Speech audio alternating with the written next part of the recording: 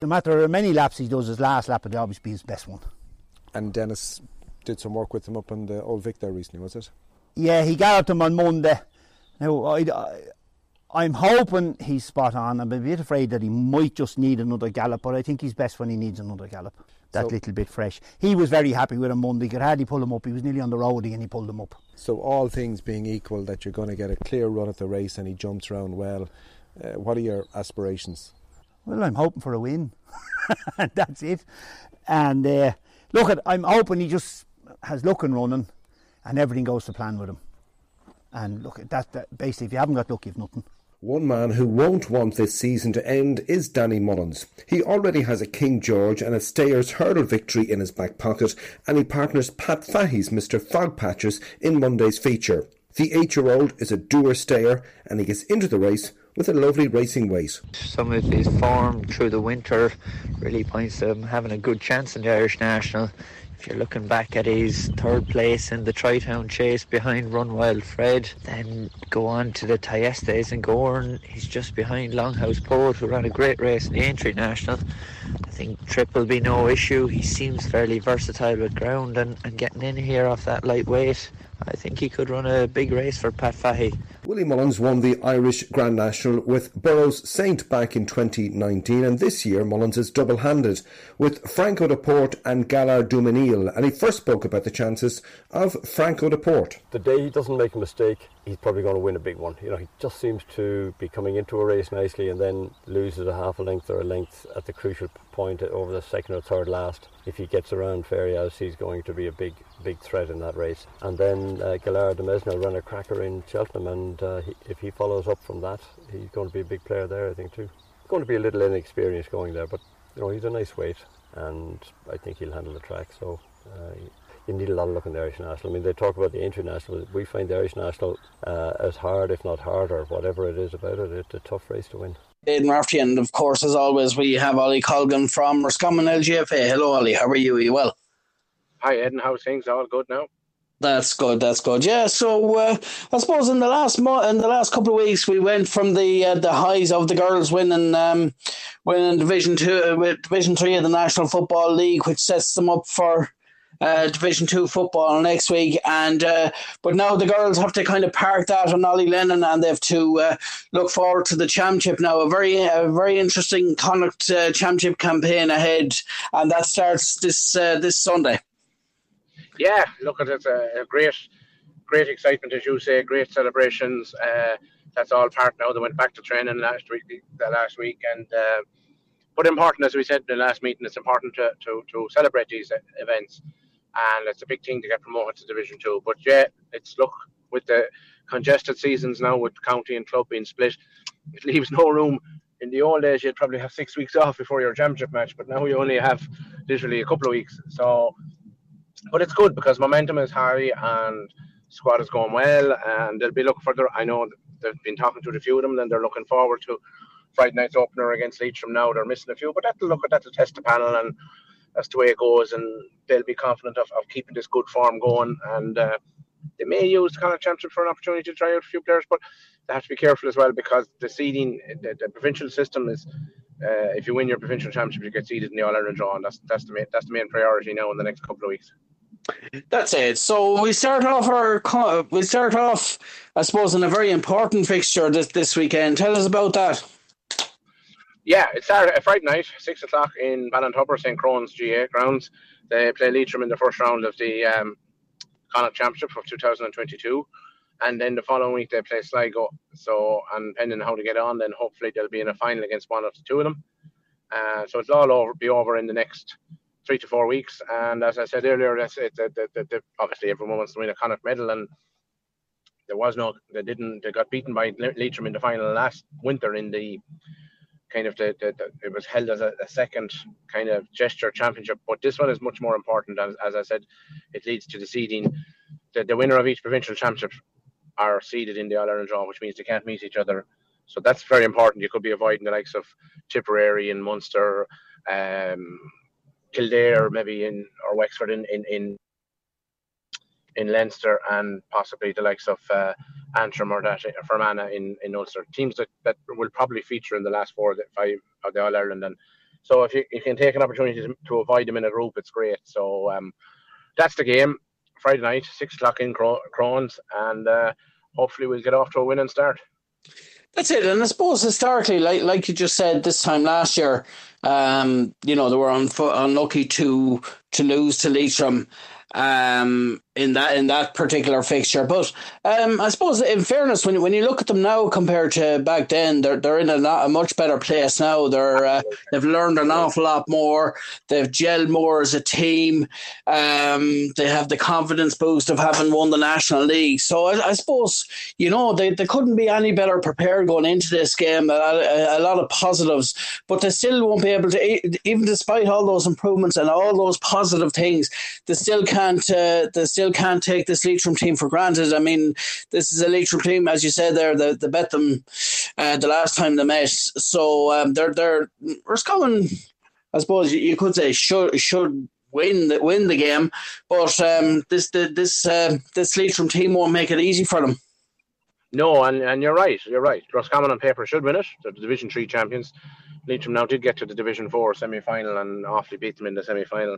But they are a young up-and-coming side as well. They're they had their own problems there a couple of years ago, and they were in trouble of going out of nearly extinction. They couldn't get. There was a big internal row with the clubs in the county, but they've sorted all that out now, and they have a new bunch of players, and they're together now last year and this year, and that was a great boost for them to win a Connacht Championship last year. But as you say, Roscommon is in a much better place than they were last year. The camp wasn't in great mood, wasn't great, things weren't going, they were fighting relegation. All of that kind of leads to added pressure, whereas now they're the completely opposite end. They have promotion secured. They have a kind of a free run of this Connacht Championship, and I don't mean that lightly. If it doesn't work out, it's still there. They still have the All-Ireland, and the All-Ireland is the big one now, whether anyone says.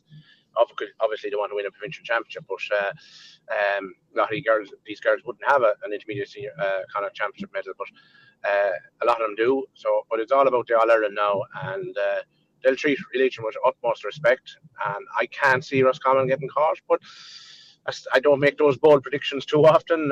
And also, it's a home venue, so the squad has improved, as you say. It's matured. Younger girls are getting more experience the whole time, and the management and that gel is there. And put it this way, it'll be a big shock if they don't win it, Aidan. Yeah, and of course it'll be great to see them, because I think that is key to the championship is a winning start to the campaign, especially when you consider their next game is against Sligo, who Roscommon in the past have found it very hard in the past against the Sligo team. Yeah, that's crucial. And look at this, it's not being disrespectful to Leitrim either, but Sligo are a Division 3 team, and on paper they're better. But now the Sligo are a funny outfit, because sometimes we can hammer them. We hammered them in the kind of championship last year. We hammered them in the league this year, and then they turn around and they beat us in the championship last year. But again, how much of that is down to the circumstances last year, we don't know, and that's sport. That's the beauty of sport. So we don't know. But on paper, Roscommon are favourites for the Connacht Championship. But we'll go to the old cliche: take it one game at a time, get 2 points on the board or 3 points on the board against Leitrim, and if they beat Sligo, then it'll be just a final. They'll be looking forward to then, and let Sligo and Leitrim battle it out to play them again or whatever. So yeah, look, concentration is the name of the game. No rest. No, don't take the foot off the gas. Go out there and play Leitrim as if it was Wexford you were playing like in the league final, and treat them the same, and hopefully they'll come out with the points. And I suppose in last week's podcast, we've seen we were saying about obviously the league is parked, and we all know that the kind of starting 15 that has been there throughout the league. But we were saying the championship is a different beast, and we're kind of saying about with that in mind that maybe what changes will be made to the starting 15 ahead of the championship or for this game against Leitrim. I'd expect 4 or 5 changes, if not 6. Some of them are enforced. Ashley Hanley picked up an injury in the league final, so she's out. Jenny Higgins is on honeymoon. Caroline Conway is not available. So there's 3 straight away anyway, and I would expect another couple of changes along with that. I expect 4 to 5 changes, but the 9 or 10 will still be there to. You don't want too many changes, but at the same time you have to test your squad. So I'd imagine a few might come in. I'd say Sarah McVeigh might start in the back line. She was a regular before she got injured there, and she came on as a sub in the league final. So he might use an opportunity to start her. He might use his opportunity to bring back in Megan Kelly. She missed the league final. Kelly Colgan could start. She's going well with the club. And I know that they're looking at a lot of club matches last weekend. So on up front, Natalie McHugh came back after a long-term injury in the league final as well. I'd expect her to start. But we don't know. I mean, you can't guess management teams nowadays. I mean, the old thing for us media people, they name the 15 and then it's nearly unrecognisable with all the changes before the start to throw in. So they did the same in the league final. They named, and 3 of the girls that were named didn't start. So I'd imagine something similar on Friday evening. And looking at you just said there about Natalie McHugh returning to the squad. Obviously, a few training sessions, and of course this game on Friday night. It'll be she's a huge addition. It's great to see her back in the fold, and maybe a timely arrival back for a game of this importance. Absolutely. Look at an experienced player as well, which is important, and the scoring forward. Take that bit of pressure maybe off Laura Fleming and Aisling Hanley and a few, the regular scorers. So, look at Ashley her career unfortunately has been plagued with injury, and I think she's trying to learn to live with that. But doesn't waver her enthusiasm and her willingness to perform. So hopefully she'll get a run of games now, and whether she starts or doesn't start, she'll certainly be an asset to the squad. And as I said, she adds to the experience and helps out with the younger girls, and that's a big plus. So it'll be interesting to see. Ellen Irwin could possibly come back in on Friday night as well. Ellen's an exceptional young talent, and she was injured there for a while too. So there's loads of possibilities. But the main thing is it won't weaken the squad, and that's or the team. That's vitally important. They're all chomping to get. A lot of these girls want to get a game anyway, and when you have that enthusiasm and eagerness to get the first 15, it bodes well, and hopefully it'll bode well on Friday evening. And of course, the one key thing in any match, I suppose, in the league, and it's probably being shown in the league, and now ahead of the championship, for a team to succeed is the quality of the captain. And I think this Roscommon Intermediate Ladies team is fortunate enough to have a girl with great leadership skills, great experience as well. I suppose Laura Fleming will be the woman there. What are your thoughts on the captaincy end of things and the choice of captain? I think it's a correct decision, and I think Laura should have been captain long before now, but that's neither here nor there. We won't go into the politics of it, but Laura's an exceptional talent and always has been, and you nearly have to stop Laura training. She helped me out a number of occasions with underage teams, and that she's an incredible interest in the game. She gives an awful lot back to the kids, and she trains very hard. She trains 7 nights a week if you let her. So she's brilliant around it. She sets high standards, and that's very important. A lot of the younger girls look up to her. She'll give you a telling off if you're not putting in the effort and training and stuff like that. And she's an exceptional captain, and she speaks up well and with management, and she's a good link there between the management and the squad and all that. So, and apart from all that, as you said, she's a regular 5-6 pointer a game, and that's huge. Like, you can't take that out. If you take that out of any team, you're in trouble. Like, and Laura's just an exceptional talent and the correct decision to be captain and going down very well in the squad, and that's very important. Nobody would have any objection to Laura being captain, and no other player, and that's very important too. That means that she gets the respect from the rest of the squad. Yeah, and of course as well, that's one thing about Laura as well, is she'd be kind of a calming influence on the younger players, the players who are in the squad, and not only in the squad but on the starting 15, where it's their first year.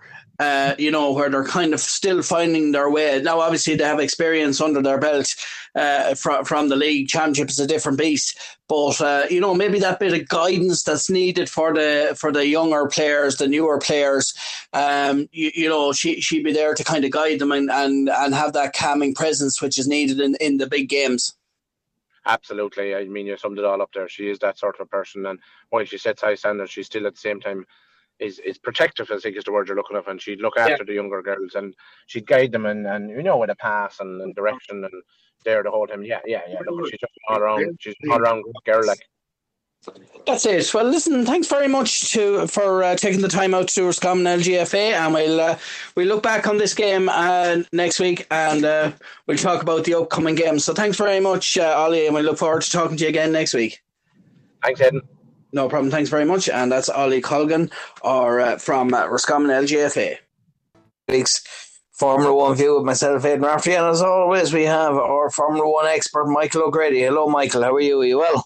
I'm not too bad at all. Welcoming you all from the Strawberry State. Indeed, the sunny southeast where it never stops raining. Well, I don't know. We could use a bit of sun at the minute now, I have to. If you want to push it this way, I wouldn't argue. Well, a bit of sunshine and a bit of rain, that'd help the strawberries, like. Oh, well, that's very true, I suppose. Yeah, they help me eat them too. You have to keep them Formula 1 drivers healthy, with the. Keep them regular, you mean, with the strawberries, if they eat enough of them? Well, this is it. So, so on this week's episode, we're looking back on the Australian Grand Prix, which is never short on excitement and great racing, and I suppose the odd controversy. So, I suppose we look back at that, and then we look ahead to next week. So, what are your thoughts on the Australian Grand Prix? Well, I mean, let's face it, so far this year we've had so much racing. It's been better than anything for the last 5 or 6 years, if you ask me. This is what Formula 1 should be.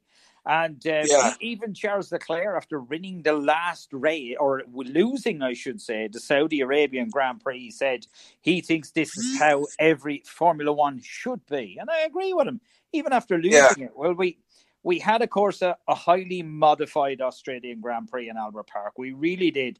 Did it make a positive change, or did it deliver bad changes, as they say? Well, Charles Leclerc actually reckoned it didn't suit Ferrari at all, and Carlos Sainz agreed with him. So we were kind of expecting a Red Bull weekend, shall we say, more so than anything else. Well, the new layout itself had 4 DRS zones. We only got 3 on the day. There was a little bit of an issue with one of them, so we let him away with that because 4 is a bit mad, as they say.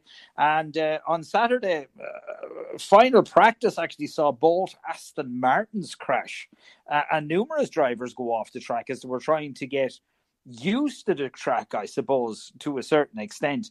But it was there was a big crash, shall we say, in Q3 with Fernando Alonso, who was throwing his car around the track. He was amazing. He was actually faster than anybody in Sector 1 and Sector 2. Fernando was looking like he was heading for pole position, but unfortunately, he hit a slide off his car and straight a shunt into a wall, which was, I suppose, really significant in a few ways. Firstly, Charles Leclerc got his run in, but his teammate, who was on a fast one, didn't. And they had some issues with his car on the day, so he didn't get to run as much as he could have. And also George Russell didn't get in his lap either, clearly.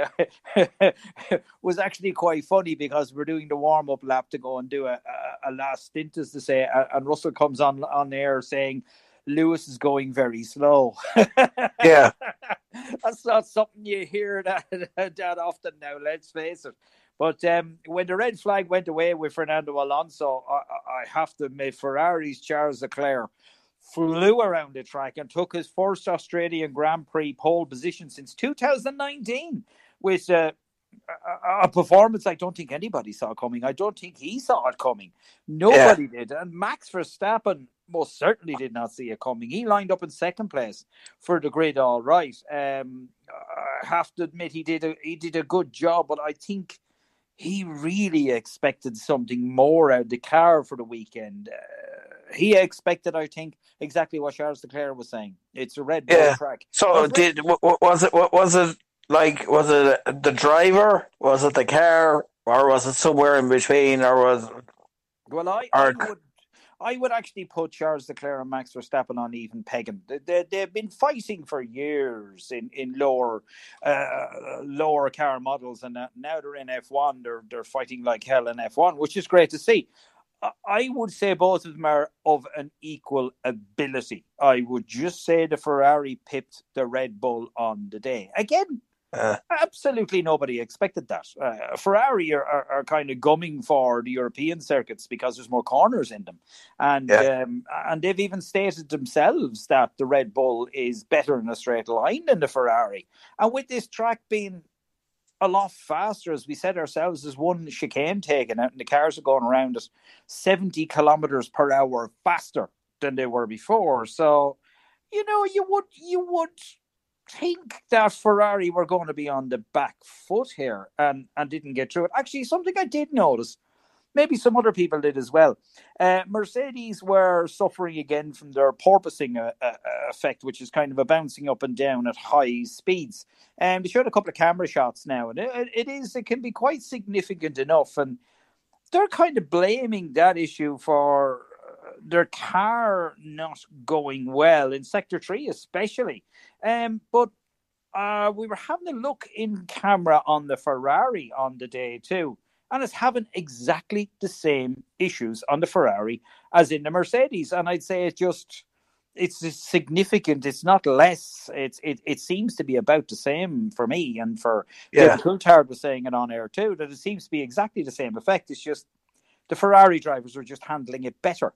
Once they slowed down, the attacking of the corners straight after that was the issue, because you're so concentrating so much on the car bouncing around the place that, it kind of attracts your attention from anything else. Just the Ferrari drivers didn't seem to have an issue with that. Well, other than poor Carlos Sainz, but it wasn't an issue with that really. It was just a dreadful day for him. I mean, with his technical issue, and it was firing up the car was the problem really. For Carlos and I mean, Leclerc is definitely the prime driver in the team, so Carlos felt a bit hard done by, and I do feel sorry for him because he's an incredibly driver, but it just didn't shake out for him on the day. It will. I'm quite sure it will in the next race, but on the day it just didn't seem to shake out for him really. Enough, I suppose. On to race day, some good news for Melbourne. A spectacular turnout, largest capacity crowd they've ever had in the history of the Melbourne Grand Prix. That's amazing to see, really, Aidan. Isn't it? The people are back, And I mean, Red Bull, I noticed on the grid as well, were tweaking something on the nose of Max's car. Probably hydraulics, I'd say.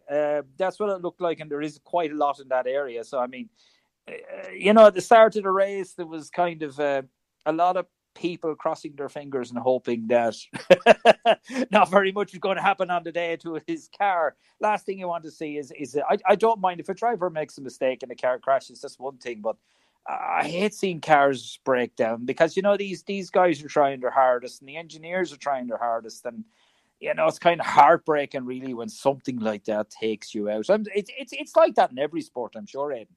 Yeah, that's it. And it's like we say nearly every week, it's the fine margins that can win or lose you a race, or win or, it could even affect your time in the qualifying, and that could overall affect how you get on the next. As you made the point last week, it's just because you come first in the qualification the day before doesn't mean you're actually going to win the race. So if it's the fine margins that can be the difference in the time that you get, which dictates where you start off on the grid. and also it could be the difference between coming first or coming third or fourth, or even second true. or third. Yeah, very, very true. On race day itself, I mean, even the way people lined up, Charles Leclerc, okay, he was in pole position with Max in second and Sergio in third. Carlos Sainz was ninth. Now, a lot of people were expecting a lot of argument from Carlos, i.e., he's going to be arguing with anybody in front of him. But some drivers like that. They're going to argue. They nearly argue with themselves. Absolutely. Well, a Ferrari in ninth with the pace they have at the minute, I got the distinct impression from Carlos he was annoyed. He's a good driver and he's a good lad, and he knows he's having a bad day. But I think you kind of get angry at yourself more than you get angry at anyone else. I do anyway. I'm sure every sportsman does. Yourself. It's a bad day, but you don't want to be thinking about it.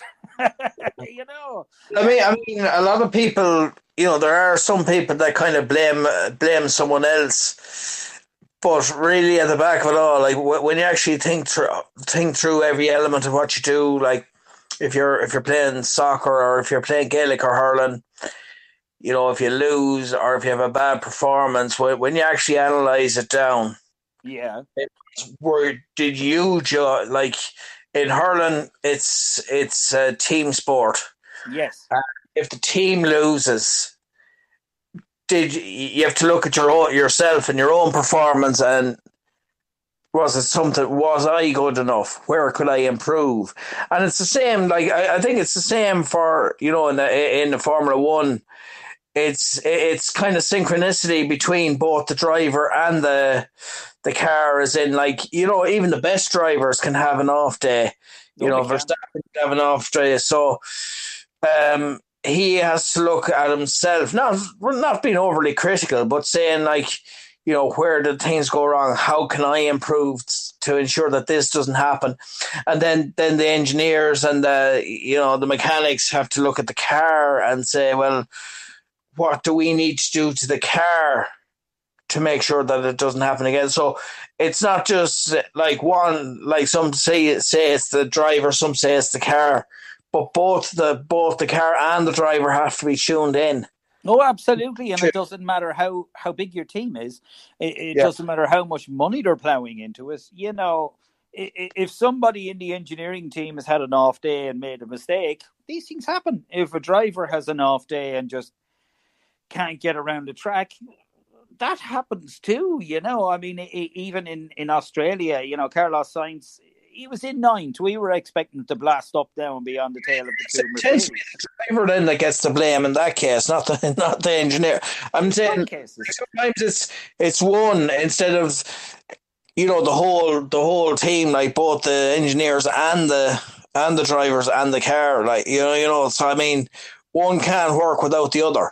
No, very true. Without the driver, the car won't work without the drivers, depending on the engineers. So it's kind of all three elements. The statisticians, everything. Everyone has to be tuned in. So you can't say blame one over the other. It has to be collectively. Like it's in a team sport. If a team loses, you can't blame one or two. It's a team sport, so everyone lost. If you win together, you lose together. It's the same in Formula One, like. No, it is absolutely. There's no way around it at all. And I mean, if someone's having a bad day, I mean, these guys are hurtling around corners inches away from each other at nearly 300 kilometers per hour. You just need a tiny little, and it's gone. It's all in history, and that's basically what happened to poor Carlos. I did feel sorry for him. He's a great, great, great driver, I have to admit. But I mean, he started in ninth, he bogged the car down, and lap 2 he came around at P14, which was kind of, no one could figure it out. Well, he was on hard tyres. He was on the wrong tyre immediately. It wasn't his choice, I don't think, that one. And then he tried to pass Alfa Romeo's Zhu Gunyu, I think you call it. I haven't heard that name enough. I must have a listen to it the next time. He tried to go outside of turn 9. Now, Zhu wouldn't exactly be the fella who's going to give you a lot of space. And to be honest with you, he was a bit twitchy, which made Sainz spin out straight out into the gravel track on turn 9 and have a safety car, and he beached himself. So he was going nowhere for the rest of the race. And I'm sure, between having a problem starting the car, getting the car out, and suddenly, Fernando Alonso crashes and the whole thing stops for a while. And then you're coming back out, you can't get your head back in it again like you should do. He should have had a good run before his fast run, and he didn't manage to get it. And then, of course, with this and you're in the wrong tyres and you can't get the car started. I mean, really, if someone had put a voodoo doll hex on him or something, I wouldn't have been surprised.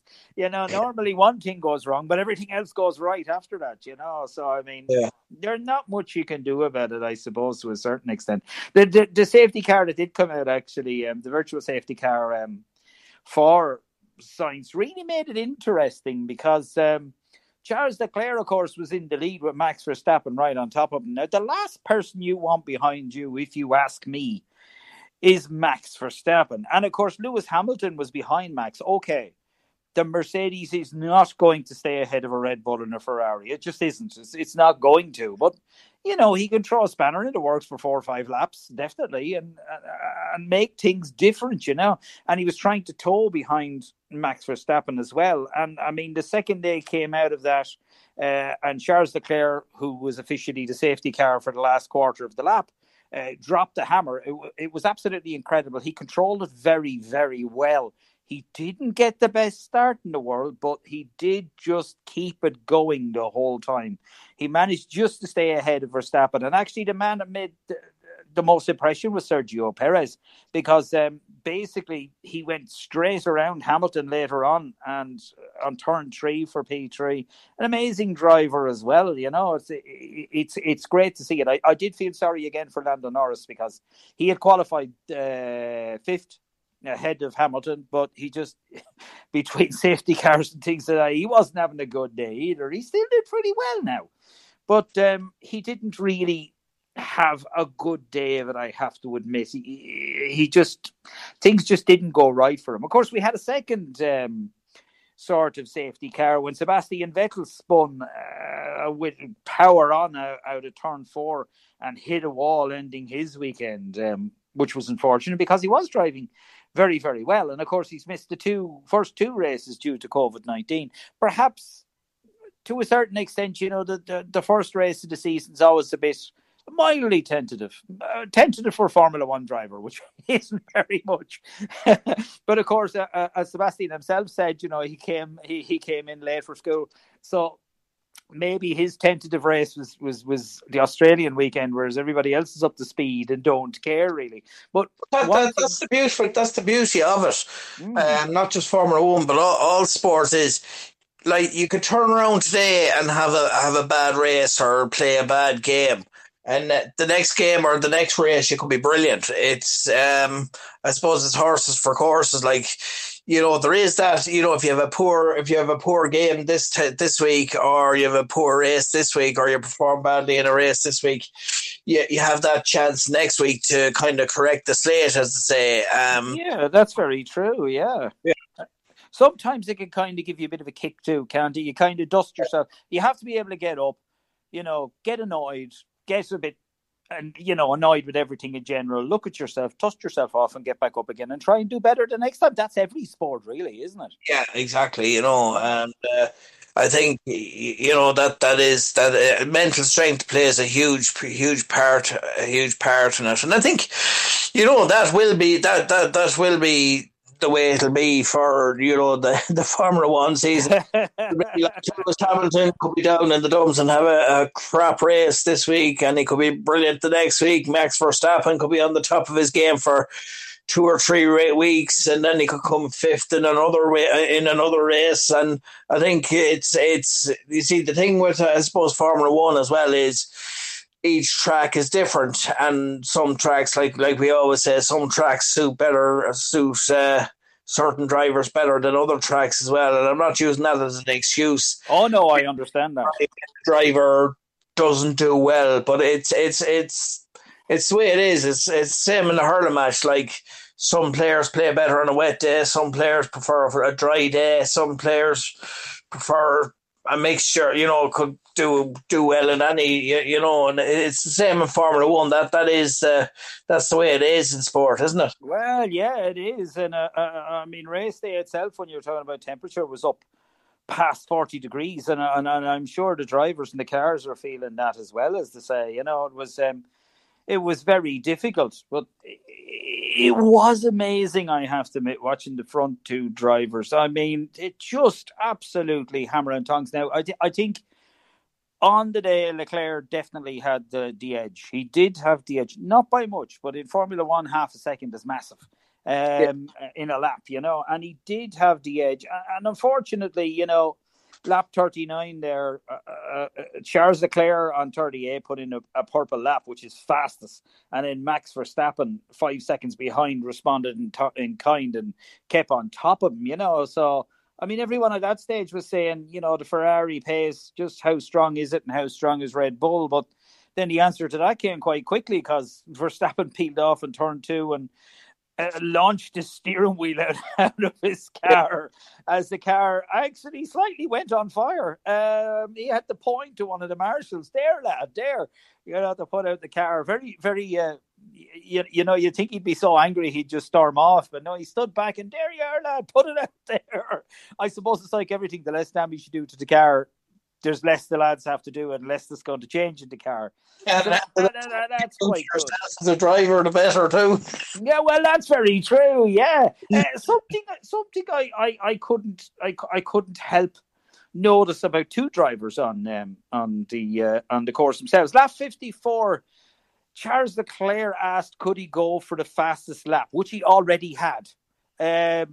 I think he's so used to scrapping in his career for every single point to try and get into 5th place to get an extra point. I think it's kind of sat with him, and he doesn't know any better, and he can't get that out of his head. But to be honest with you, that's exactly the way to be thinking.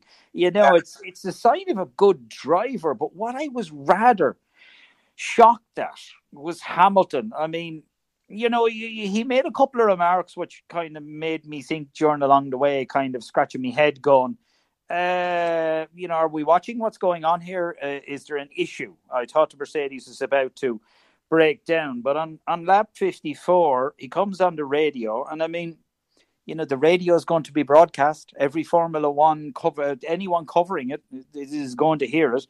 And his answer, the thing he said is, you guys put me in a very difficult position. Now, I don't understand where that came from. I mean, Russell was blessed and he got a stop under a safety car.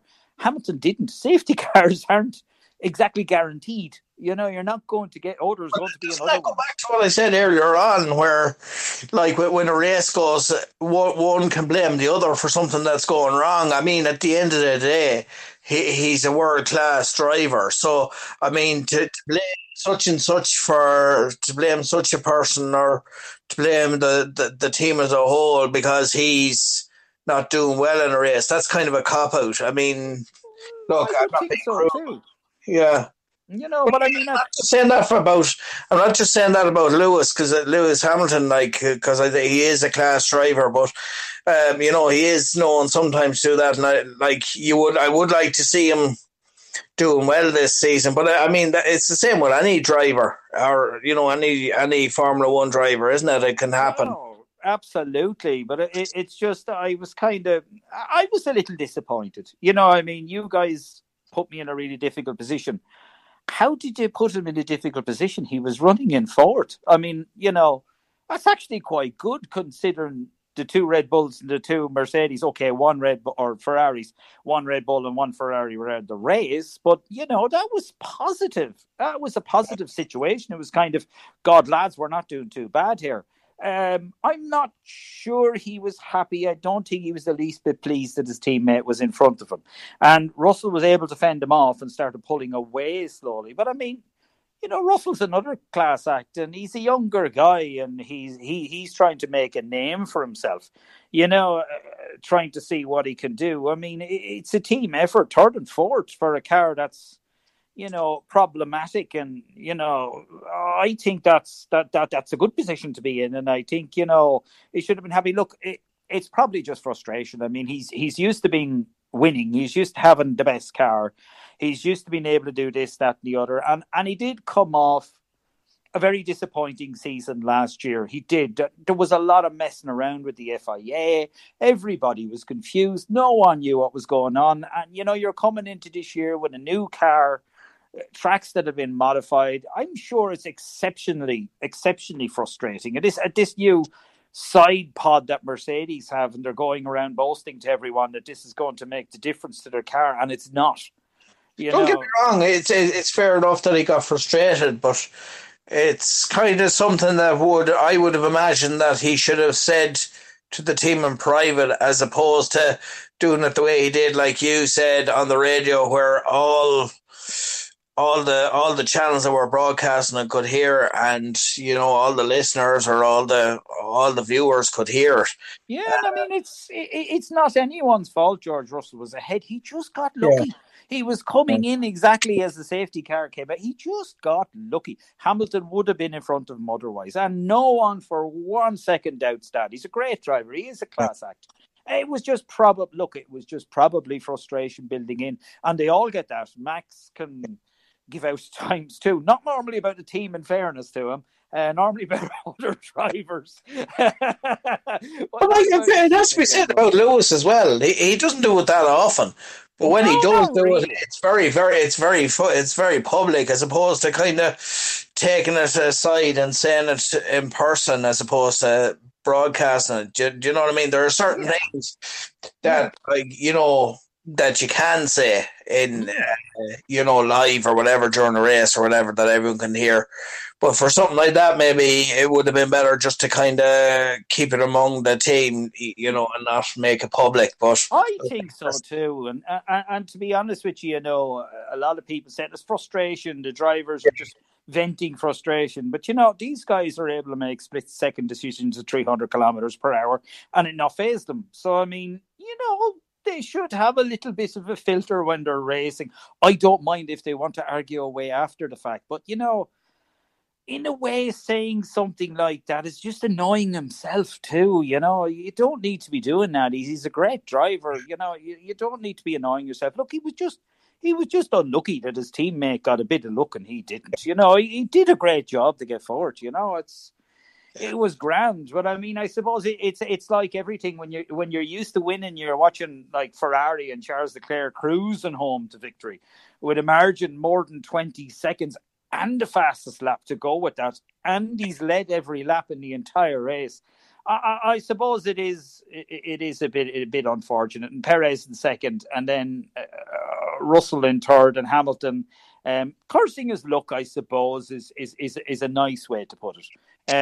Because that's what he was doing. He didn't mean anything by it, I don't think. I think he was only just, look, lads, it's been a bad day. And it wasn't really, but, these things will happen, as they say. Yourself. After the race, actually, I was laughing because I was watching it, and, Charles Leclerc said it was the first race that they could actually control the gap, which helped him extend his championship lead in Australia. But it was Leclerc himself and the car and Sainz who claimed that the track wouldn't suit their car and didn't expect to win. So that was unusual, Max's opinion on what happened was probably important as well. I mean, he claimed his first ever front row at Albert Park. He'd never done that before, and he was there in second, his Red Bull teammate in third.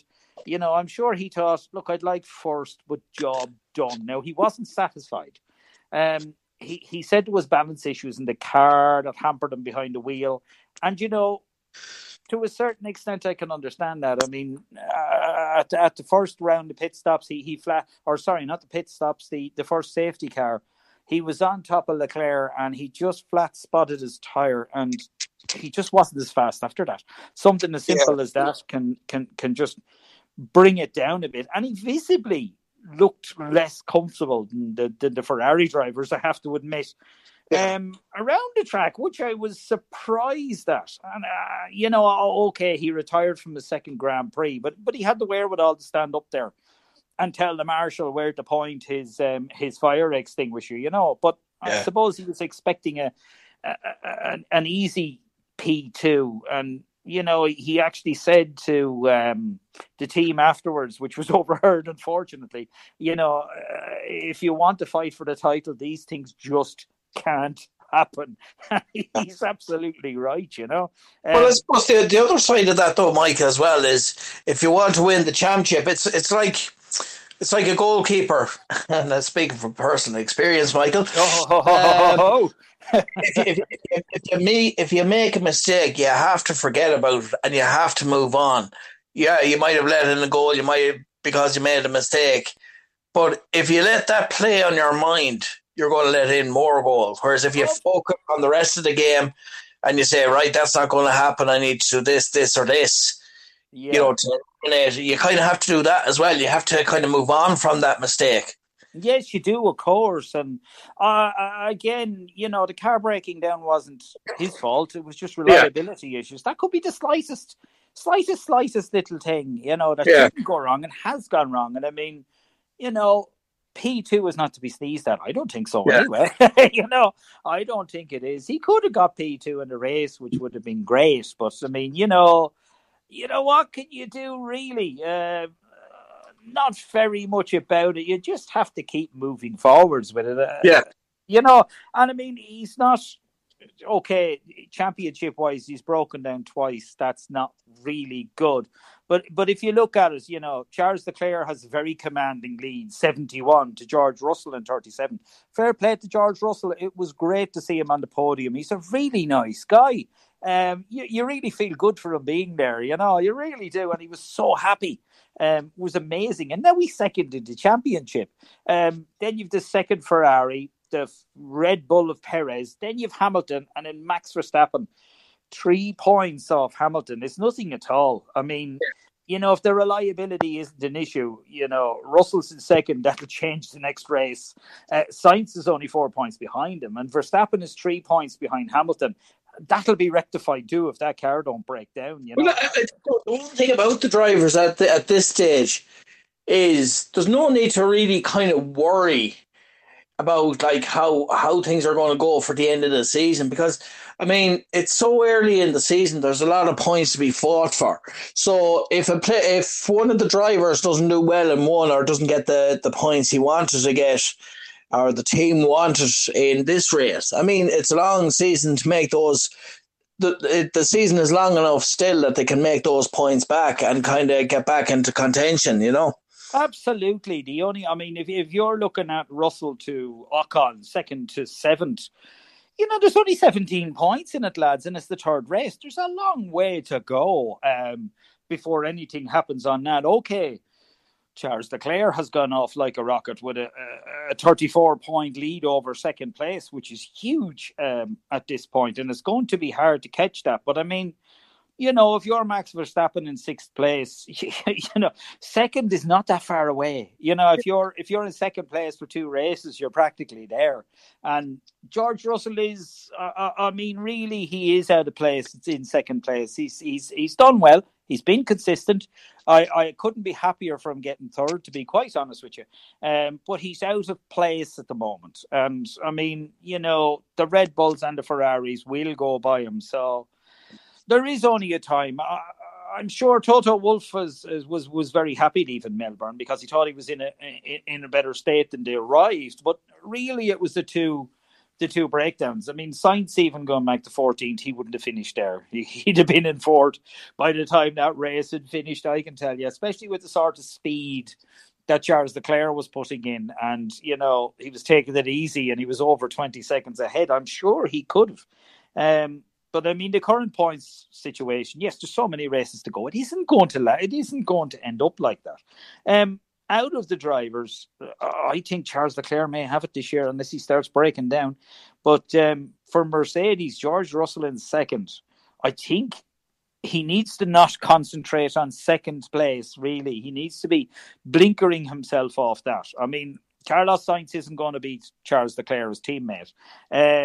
Perez may be ahead of Verstappen, but he ain't going to beat him. Let's face it. George Russell really, if he wants to stay ahead this year, he's going to have to stay ahead of Hamilton at all costs, and that is not going to be easy. Yeah, that's it. Because not the least, it's going to be crazy. That's it. And I suppose moving on now to the next race. Yes, we have Italy in 2 weeks' time. We will have we can to go talk a bit more in 2 weeks' time, but just kind of like a brief kind of outline for now, anyway. I absolutely love Italy. I love Monza. I've been there.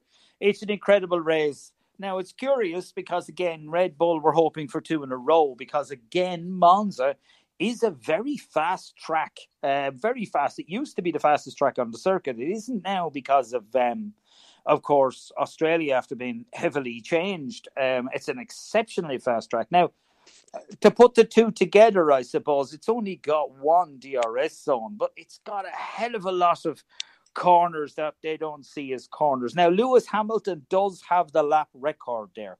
I can't see that happening in 2 weeks. I know they're trying their best to improve the car, but really, it's not going to happen that quickly. It just isn't. It doesn't. If you could turn around the car from like 5th to 1st in one race, you've done something that maybe should be looked at by marshals.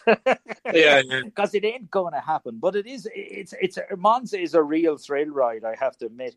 It's great to be there, providing you're in the right position. But most of the track is just a blur. If you're there, you're not going to see much really. If you can get to turn 1, you're absolutely laughing.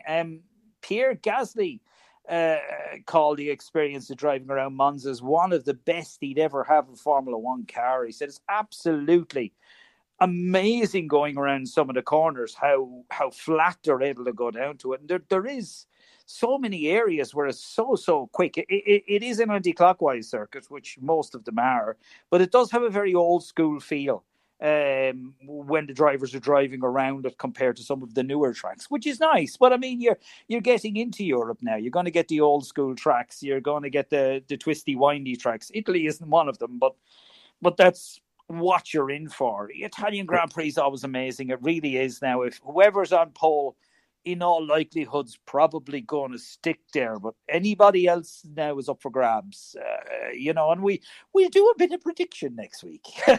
Interesting, yes. So that's something for the listeners to look forward to next week. So listen, thanks very much for doing Formula One View with myself, Aidan Raftery, and of course the viewers will look forward to next week. So we'll talk to you then. No problems, my pleasure as always, Aidan. No problem, thanks very much. And that was Michael O'Grady, our Formula One expert. Hello, and you're very welcome back to Friday Sport with myself, Aidan Raftery, and the show's as always kindly sponsored by Best Drive, and we'd like to thank Best Drive for their kind sponsorship of the show, and it's vital for the running of the station and indeed this show. So yes, we're coming closer to the end of the show. We'd like to thank everyone for tuning in, but just like to say, if you're enjoying to everyone, have a great Easter weekend, and if you're going to any of the Easter parades, enjoy them. But don't forget, there's a wide range of local sport going on around Roscommon, so why not support them? Obviously, you have a lot going on in Craig's Rugby Club. There's a lot of underage games going on and blitzes. So if you want to see the future of rugby locally, why not go along there? Obviously, there's many games in the Roscommon and District League, including ourselves. As you know, I'm involved with the with Ballinagar Manor, and we have a shield game against Sky Valley Rovers B in Ballinagar on Sunday. That has a 2 p.m. kickoff. Unfortunately, the Roscommon under 20s only just lost out on Wednesday there in the Connacht under 20 championship semi-final. They're very unlucky. Of course, we know how successful they were last year. They were represented Ireland. They represented Roscommon very well, and everyone in Roscommon was very proud of them. But this is a very good Sligo team as well. I'm sure it was bolstered by a few of the players from last year's minor squad. They're always very good at underage, and you can never underestimate them. But Roscommon were only just defeated by a point, so it means they're out for this season. But no doubt about it, we'll see them. They'll be back in the mix again next year, and they'll do well again. So unlucky to the Roscommon under 20s. So and don't forget the Roscommon senior hurlers are doing really well. They had a very convincing win over Armagh, reversing the league fixture where Roscommon were beaten by Armagh earlier in the league. They reversed that at the weekend. They bet Armagh, so that's a good start in the Racker Cup. So hopefully they can continue on with that. And as I said, there's plenty of excitement going on in the Roscommon District League. Plenty of matches going on all over the county, so you can go along to them. Of course, Castlereagh Celtic doing very well as well. Our Castlereagh Kings in basketball doing very well. They made the last four, so well done to them. Both their men's and their ladies team made the last four semi-finals. So well done to them, and we wish them the best of luck in the weeks to come. They've had a tough season now, so let's hope they do well in their respective semi-finals, and we'd like to wish them all the best. And of course their sponsors and all that as well, because sponsorship is so vital in the running of anything, be it a sporting organisation or we say like Ross FM as well. So so we do appreciate here, we must say, your support out there for tuning in and listening to all the shows. And don't forget on that, if you're big into sport, there's Friday Sport social media pages, but there's a Facebook page and Twitter page and indeed Instagram page. So if you want to keep up to date with the latest sport, you'll find plenty of sport on that, so why not? And don't forget, as I said at the start of the programme, we also have All-Ireland GAA Memories every Thursday at 10 a.m, so if you're a big fan and you like looking a trip down memory lane, why not tune into that every Thursday? And it's a very enjoyable doing it as well. So why not tune in there? So and don't forget the Ireland or the Roscommon under 20s are out as well. They're doing very well, and they're out against Mayo in the next round. So